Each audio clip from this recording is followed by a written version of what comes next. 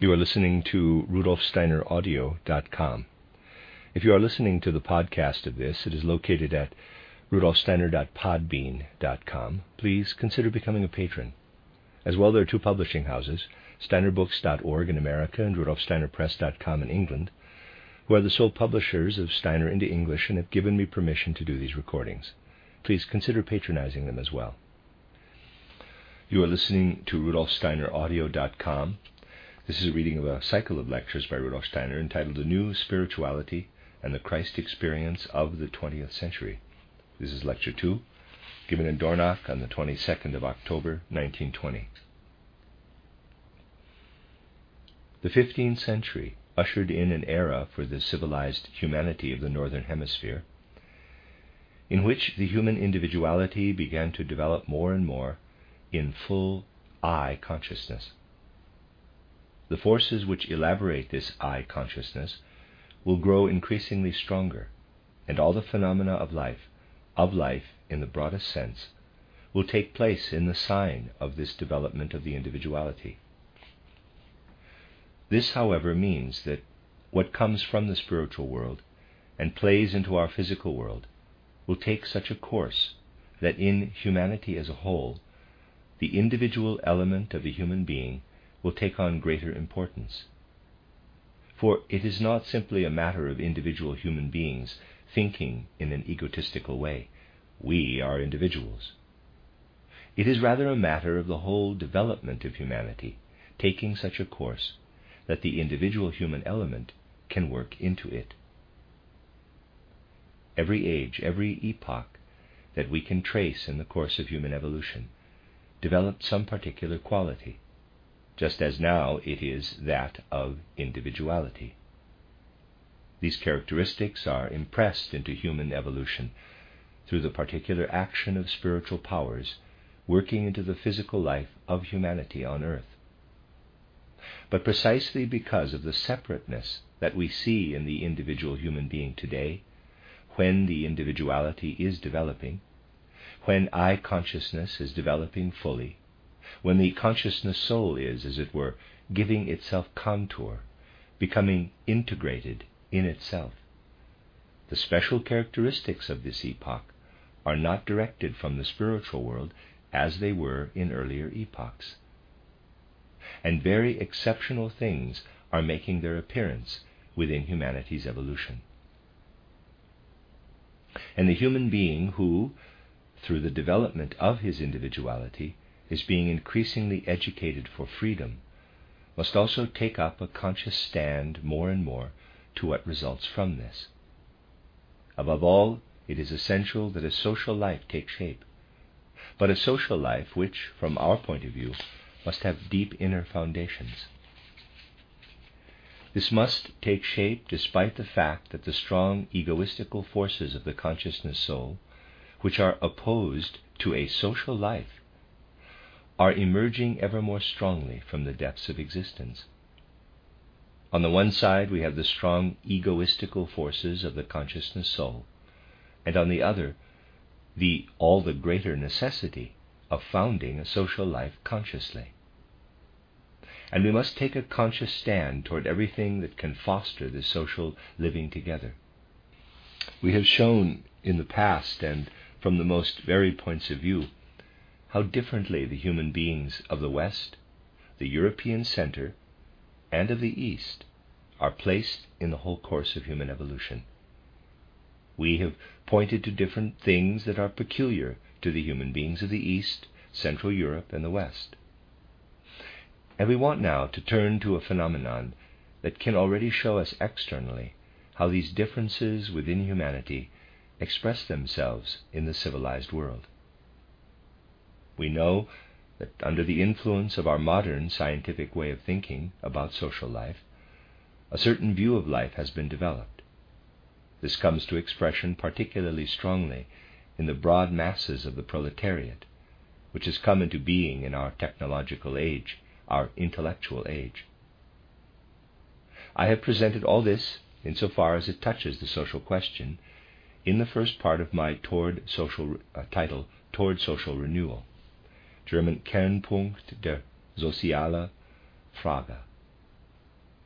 Today I want only to indicate the diversity of views among the broad masses of humanity concerning the social question. We have clearly differentiated the social views of, let us say, the proletariat, which then, however, color other strata of the population. We have, distinct from that of other peoples, the conception of life held in the West, especially in the Anglo-Saxon countries. In these countries, under the influence of the modern technology and industry, there has also developed, among the broad masses, that materialistic concept of life which has often been characterized here. This arose side by side with materialism, or was directly produced through the materialism of other classes. This socialist conception of life, however, developed in such a way that it stands entirely under the aegis of economic strife, for it is permeated by economic concepts, thoughts, and struggles that are little penetrated by the struggle for a philosophy of life. This is the characteristic stamp of what is going on in the socialist world of the Anglo-Saxon West. And because the actual character of modern public life as a whole has hitherto been the economic life, it was from the economic conditions of the Anglo-Saxon proletariat that the impulses of socialism arose. The impulses coming to expression in the Great Strike movement are significant precisely as a characteristic of what is taking shape in this respect in the West. Even if it seems that the discrepancies which are there could be settled, it only seems so, for such settlements would not be real. Very significant effects will issue from the deeper forces playing in these conflicts. And although by virtue of the whole makeup of the West, no genuine philosophies or concepts of life develop from these impulses, we can nevertheless clearly perceive how the views of life which do develop, and which have developed in recent times, have taken their incentive from the impulses present there in the West. In fact, Karl Marx, who was born in Central Europe and was nurtured in the Central European stream of thought, had to go to England in order to absorb the practical impulses which had developed there. He, however, transformed them into a theory, into a conception of life. And Marxism as a theory of life has found little external expression in the West. Where it has come to external expression, however, is in Central Europe. In the aims of the social democracy there, it has taken on fully the nature of a philosophy. What in the West are economic impulses leading to economic conflict were diverted and fixed into legal political concepts, which lived then in Central Europe in the second half of the 19th century and on into the 20th century as Marxist ideology, and took hold of the broad masses of the population. It also found its way into the areas stretching toward the east, to those parts of Europe which begin to take on the character of the East. But here again it expressed itself in another form. Economic in the West, political in the center, and in the East it assumes a distinctly religious character. A distortion exists which occurred with the inundation of the East through Peter the Great, and now Lenin and Trotsky. This arises because the Bolshevism making itself felt there is in fact a foreign import.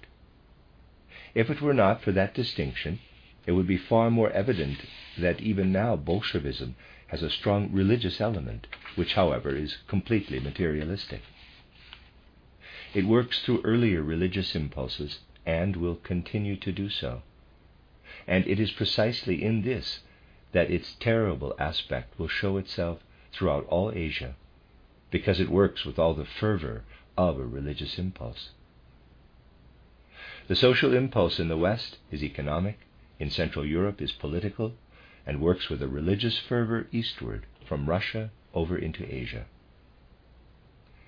Over and against these impulses, which move through the development of humanity, there is a great deal that is utterly unimportant. And anyone who does not see in the most intense sense, something of symptomatic importance in such things as the present 1920 strike of the British miners, simply has no understanding at all of the foment of deeper forces in the whole of our present development. All this, however, which can be described externally in this way, has deeper causes, causes which lie ultimately in the spiritual world. The more recent life of humanity can only be understood if one understands this differentiation, a differentiation into the Western economic element, the Central European political legal one, and the religious element, the spiritual element in the East, which takes on a religious character, but is actually the momentum of a decadent spirituality that still finds expression in the East. This shows itself so strongly that one must say it is natural for the West, and this is carried out thoroughly by it, to have everything of an economic nature. Purely economic aspirations can have no success in the center, because all economic aims there assume a political character. The great outer failure in Eastern Europe has come about because, through the tradition of Peter the Great, what arises out of a spiritual religious impulse, that is pan-Slavism or Slavophilism, has taken on a political character. Behind this political character, which has produced all the dreadful things that have developed in the European East, and has set its characteristic stamp on all the aspirations of the East since Peter the Great, there is fundamentally always the spiritual tendency of Byzantium, that is, spiritual Byzantine religiosity, and so on. The individual phenomena of history become comprehensible only if they can be seen in this light. One can say, to a certain extent, everything that is still in Europe, also toward the West, even into France, can be reckoned as belonging to the European center. For what is characteristic of the West is actually Anglo-Saxon. And in its basic instincts, this Anglo-Saxondom moves completely with the impulses that have arisen naturally within human development in the last 3 or 4 centuries. It was thus precisely in the West that these impulses could best bring about the development of all that was then formed upon the social life through the modern scientific way of thinking and all its achievements. This way of thinking and its achievements, together with the inherent nature of Anglo-Saxondom, was the foundation for the world dominion of the Anglo-Saxon. The brilliant rise of commerce, trade, and industry which has come out of modern science, everything which led to the great colonizations, has arisen, in fact, through the confluence of the natural scientific mode of thought and the character of Anglo-Saxondom. And this was sensed deep down in the instincts of the West. One can actually point to a significant moment of modern historical development, to the year 1651, when the ingenious Cromwell, with his Navigation Act, brought about that configuration in English navigation and in all English trade, which was the foundation for everything in the West which later arose. One can also point to how, for outwardly inexplicable reasons, French merchant shipping suffered its greatest decline, just as Napoleon's star was in the ascendant. What takes place in the West takes place out of the forces lying in the actual direction of humanity's development. It takes place out of a completely economic way of thinking, out of the impulses of economic ideas. This is why everything which comes from Central Europe and is conceived not out of economic points of view, but out of political, legal, militaristic ones, must succumb to them. We have a crude example of how, based on a political military standpoint, Napoleon, with his, in quotes, continental system, tried to counteract from the European continent everything that had resulted from Cromwell's Navigation Act. This Navigation Act was conceived and created entirely out of economic instincts. Napoleon's continental system, at the beginning of the 19th century, was a political conception. But a political conception is something that projects from earlier times into the modern age. It is antiquated, is actually an anachronism. This is why this political conception could be no match for the modern conception from which the Navigation Act arose. On the other hand, in the West, where thinking follows the lines of economics in the sense of the New Age, political affairs, even if they take an unfavorable course, do not fundamentally have any harmful effect. Consider the fact that from Europe, France colonized North America. She lost these colonies to England. The colonies freed themselves again. The first, the French colonization in the 18th century, was a political act and bore no fruit. The English colonization in North America was entirely out of economic impulses. The political element could be destroyed. North America freed itself, and the political connection no longer existed. But the economic connections remained intact. Thus are things linked in human evolution, and we can safely say that history also shows that when two do the same thing, it is in fact not the same.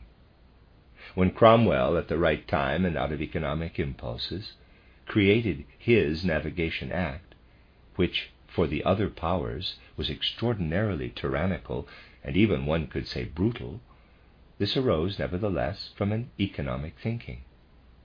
When, in modern times, Tirpitz created the German Navy and merchant fleet, it was conceived politically, purely politically, and without any economic impulse. In fact, against all economic instincts. Today it has been wiped off the face of the earth because it was planned and conceived contrary to the course of human evolution. And thus it could be shown, with regard to all individual phenomena, how this, let us say, historical threefoldness really does exist. In the East, but in a decadent form today, something which points back to ancient times of Eastern evolution and has a spiritual character. In the center, something which today is also antiquated and always, to a greater or lesser extent, takes on the form of the political, legal, militaristic. In the West, the state is really only a decoration. The political has no real significance. What preponderates here is economic thinking. Whereas Germany has gone to pieces because the state has absorbed the economy, because industry and commerce have submerged and bowed down under the power of the state, we see in the West how the state is sucked up by the economic life, and everything is flooded by the economic life. This, viewed externally, is the differentiation covering the modern civilized world. But what one can view in this way externally is, after all, basically brought to the visible surface only from the underlying depths of the spiritual world. Everything in the spiritual development of modern times is designed toward setting up the individuality in the West, in a Western way, in an economic way, the individuality of the center in the already antiquated political militaristic way, the individuality of the East in an antiquated way, in accordance with the ancient spirituality that is now completely decadent. This has to be borne by the spiritual world, and it is borne by the fact that both in the West and the East, we shall consider only these two regions for the time being, a peculiar and deeply significant phenomenon is appearing, and it is this: very many people, at least relatively many, are being born who do not follow the regular course of reincarnation. You see, this is why it is so difficult to speak about such a problem as reincarnation, because one cannot speak about it in the abstract sense that is so popular nowadays. For it is a problem pointing indeed to something that is a significant reality in the evolution of humanity, but it can have exceptions. And we see how both in the East and the West, we shall have to speak of the center in later lectures, people are born whom we cannot regard in such a way that we can say, there lives in this person, in a completely usual way, an individuality that was there in an earlier life, and then again in a subsequent earlier life, and which will be there in a later life, and again in a still later life. Such reincarnations form the regular course of human evolution, but there are exceptions. What confronts us as a human being in human form does not always have to be as it outwardly appears. The outer appearance can in fact be just appearance.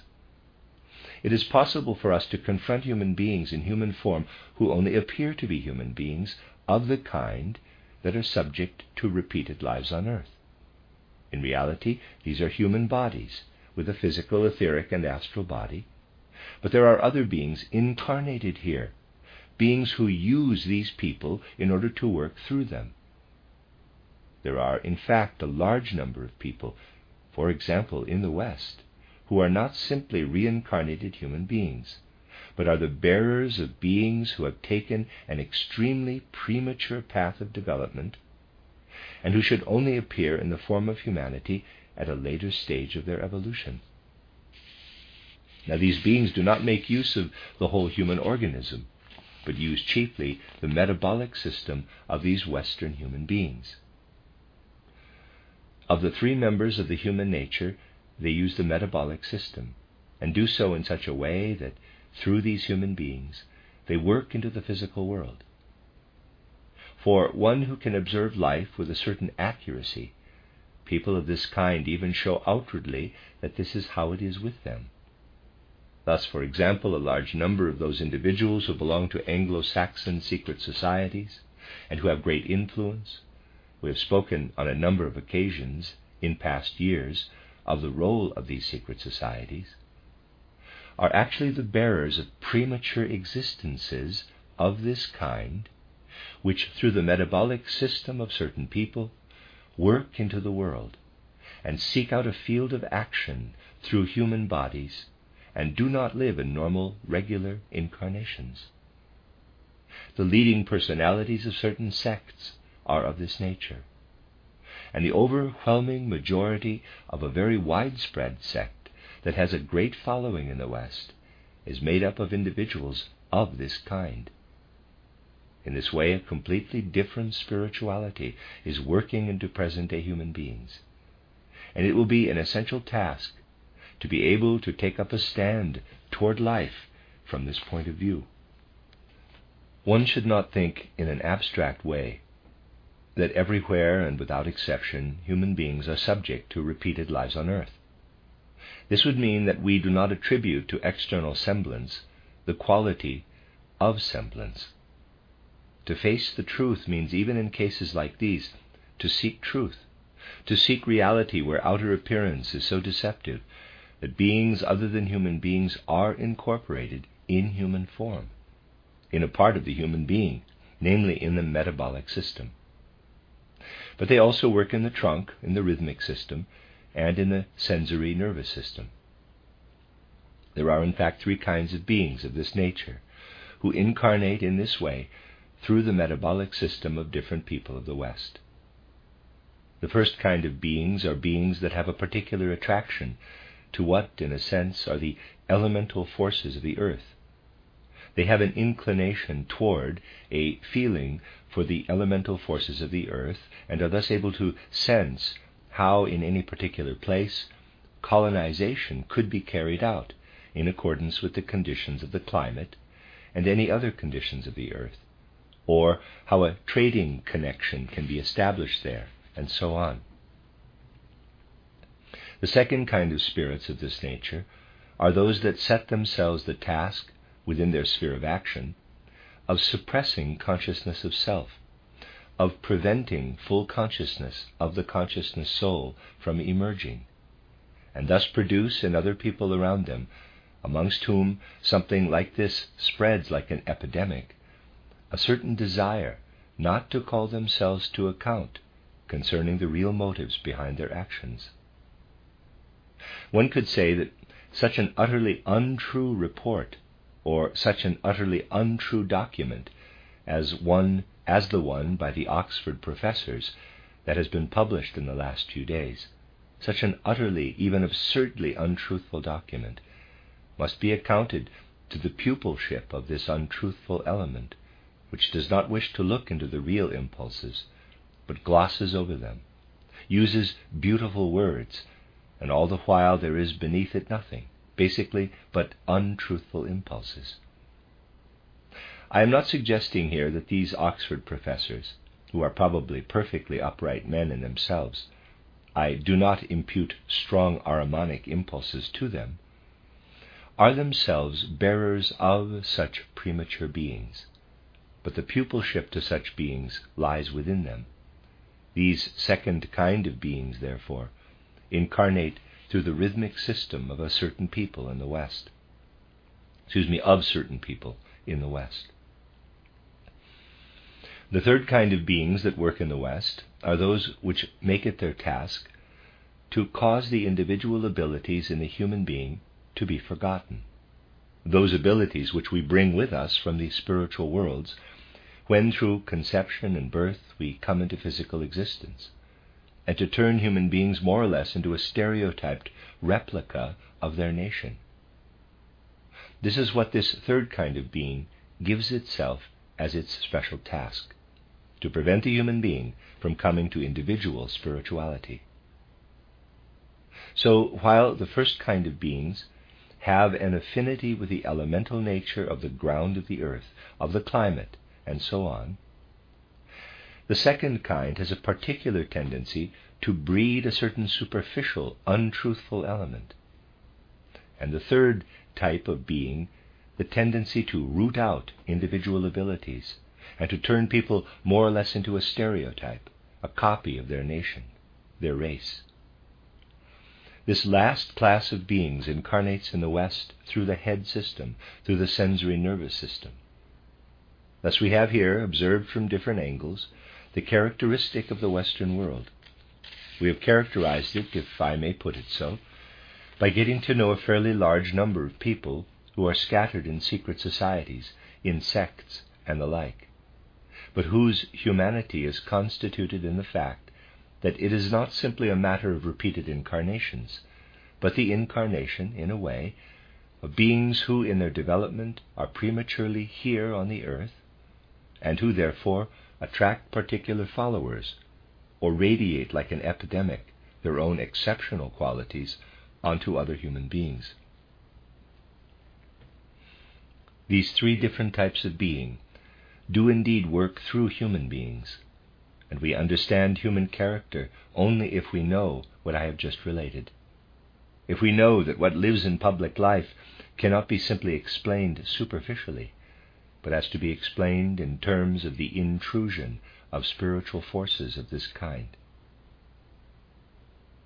The appearance in Western human beings of these three kinds of forces, of beings at this particular stage of development, is encouraged by the fact that it is given to the West to develop a specifically economic way of thinking. The economic life is, as it were, the ground and soil from which something like this can spring up. And what then, in total, is the task these beings have set themselves? They have set themselves the task of keeping life as a whole restricted to the mere life of economics. They seek gradually to root out everything else, everything of the spiritual life which, even where it is most active, has shrunk into the abstractness of Puritanism. To root out spiritual life, to chip away the political life, and to absorb everything into the life of economics. In the West, the people who come into the world in this way are the real enemies and opponents of the threefold impulse. Beings of the first type prevent the emergence of an economic life that stands as an independent entity alongside the political, legal, and spiritual facets of the social organism. The beings of the second type, who make superficiality, phrase-mongering, and untruthfulness their task, seek to prevent the establishing, alongside the economic life, of an independent democratic life of the state. And the third kind of being, those that suppress the individual abilities of the human being, and do not want the human being to be anything other than a kind of stereotype of his race, his nation, work against the emancipation and independence of the spiritual life. Thus in the West there are such forces which work in this way against the impulse of the threefold social organism. And anyone who, in a deeper sense, wishes to work for the spread of this threefold impulse must be aware that he has also to take into account spiritual factors like these that are present in human evolution.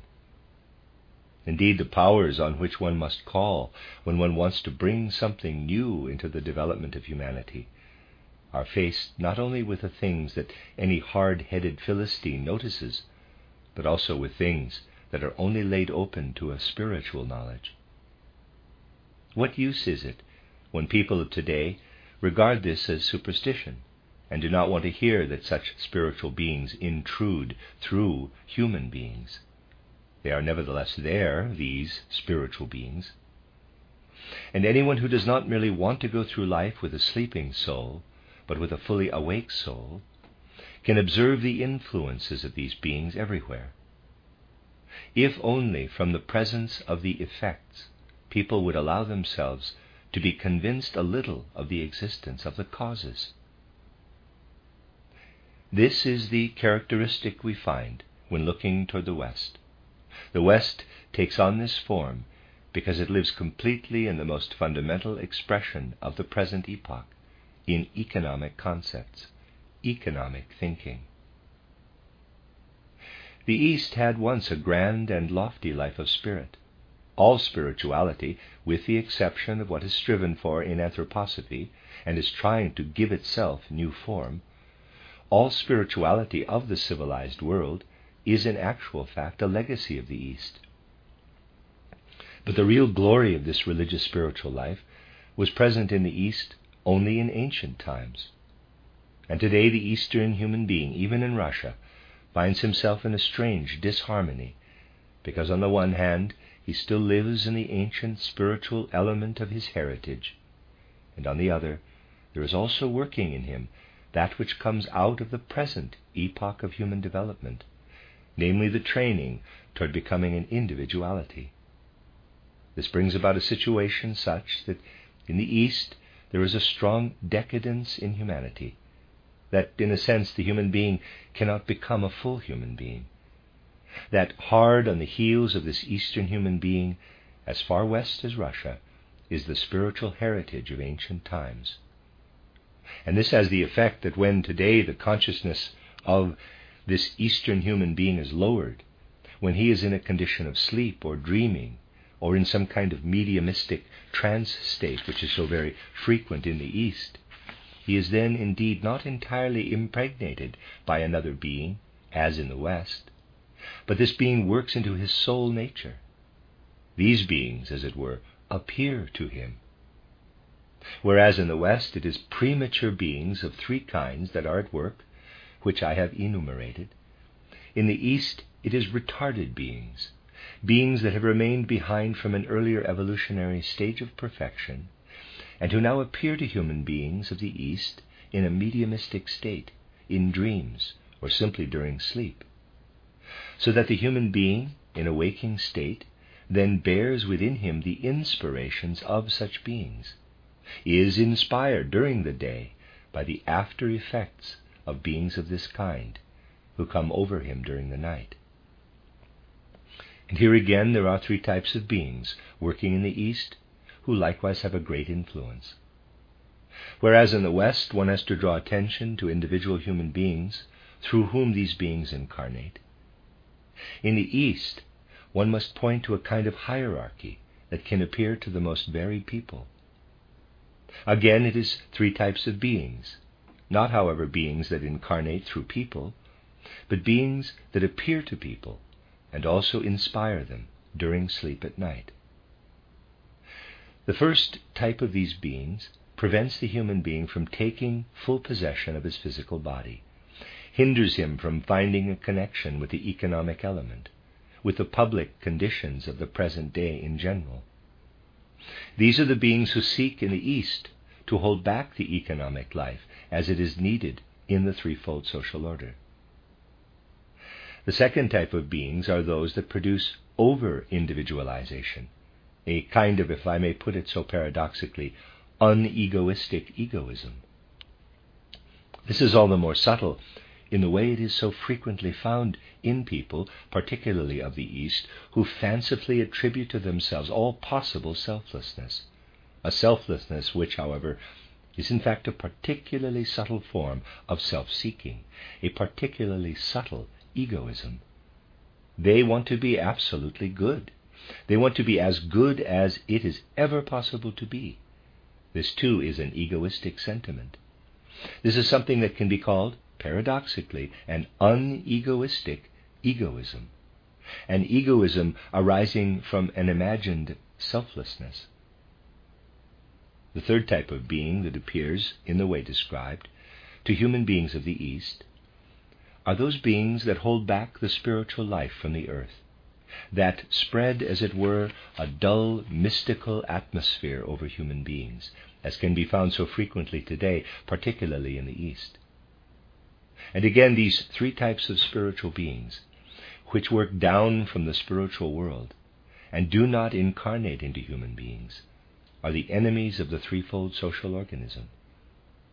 In this way, the threefold impulse is hemmed in from the spiritual side in the East and from the human side as described in the West. Thus we see here the spiritual foundations underlying the differentiation. We still have to add to this what is hostile to the threefolding in the European center, so that from a spiritual point of view, we gradually gain an idea of how one must equip oneself in order that the opposing powers, whether from the spiritual world as in the East, or from human beings as in the West, or from the center of Europe, in a way which I shall relate tomorrow, can be met by the threefold idea with an impulse that is of the greatest conceivable importance for humanity's evolution. And in order to know how one must act with regard to these things, one must be equipped with an armor of thoughts. The end of Lecture 2.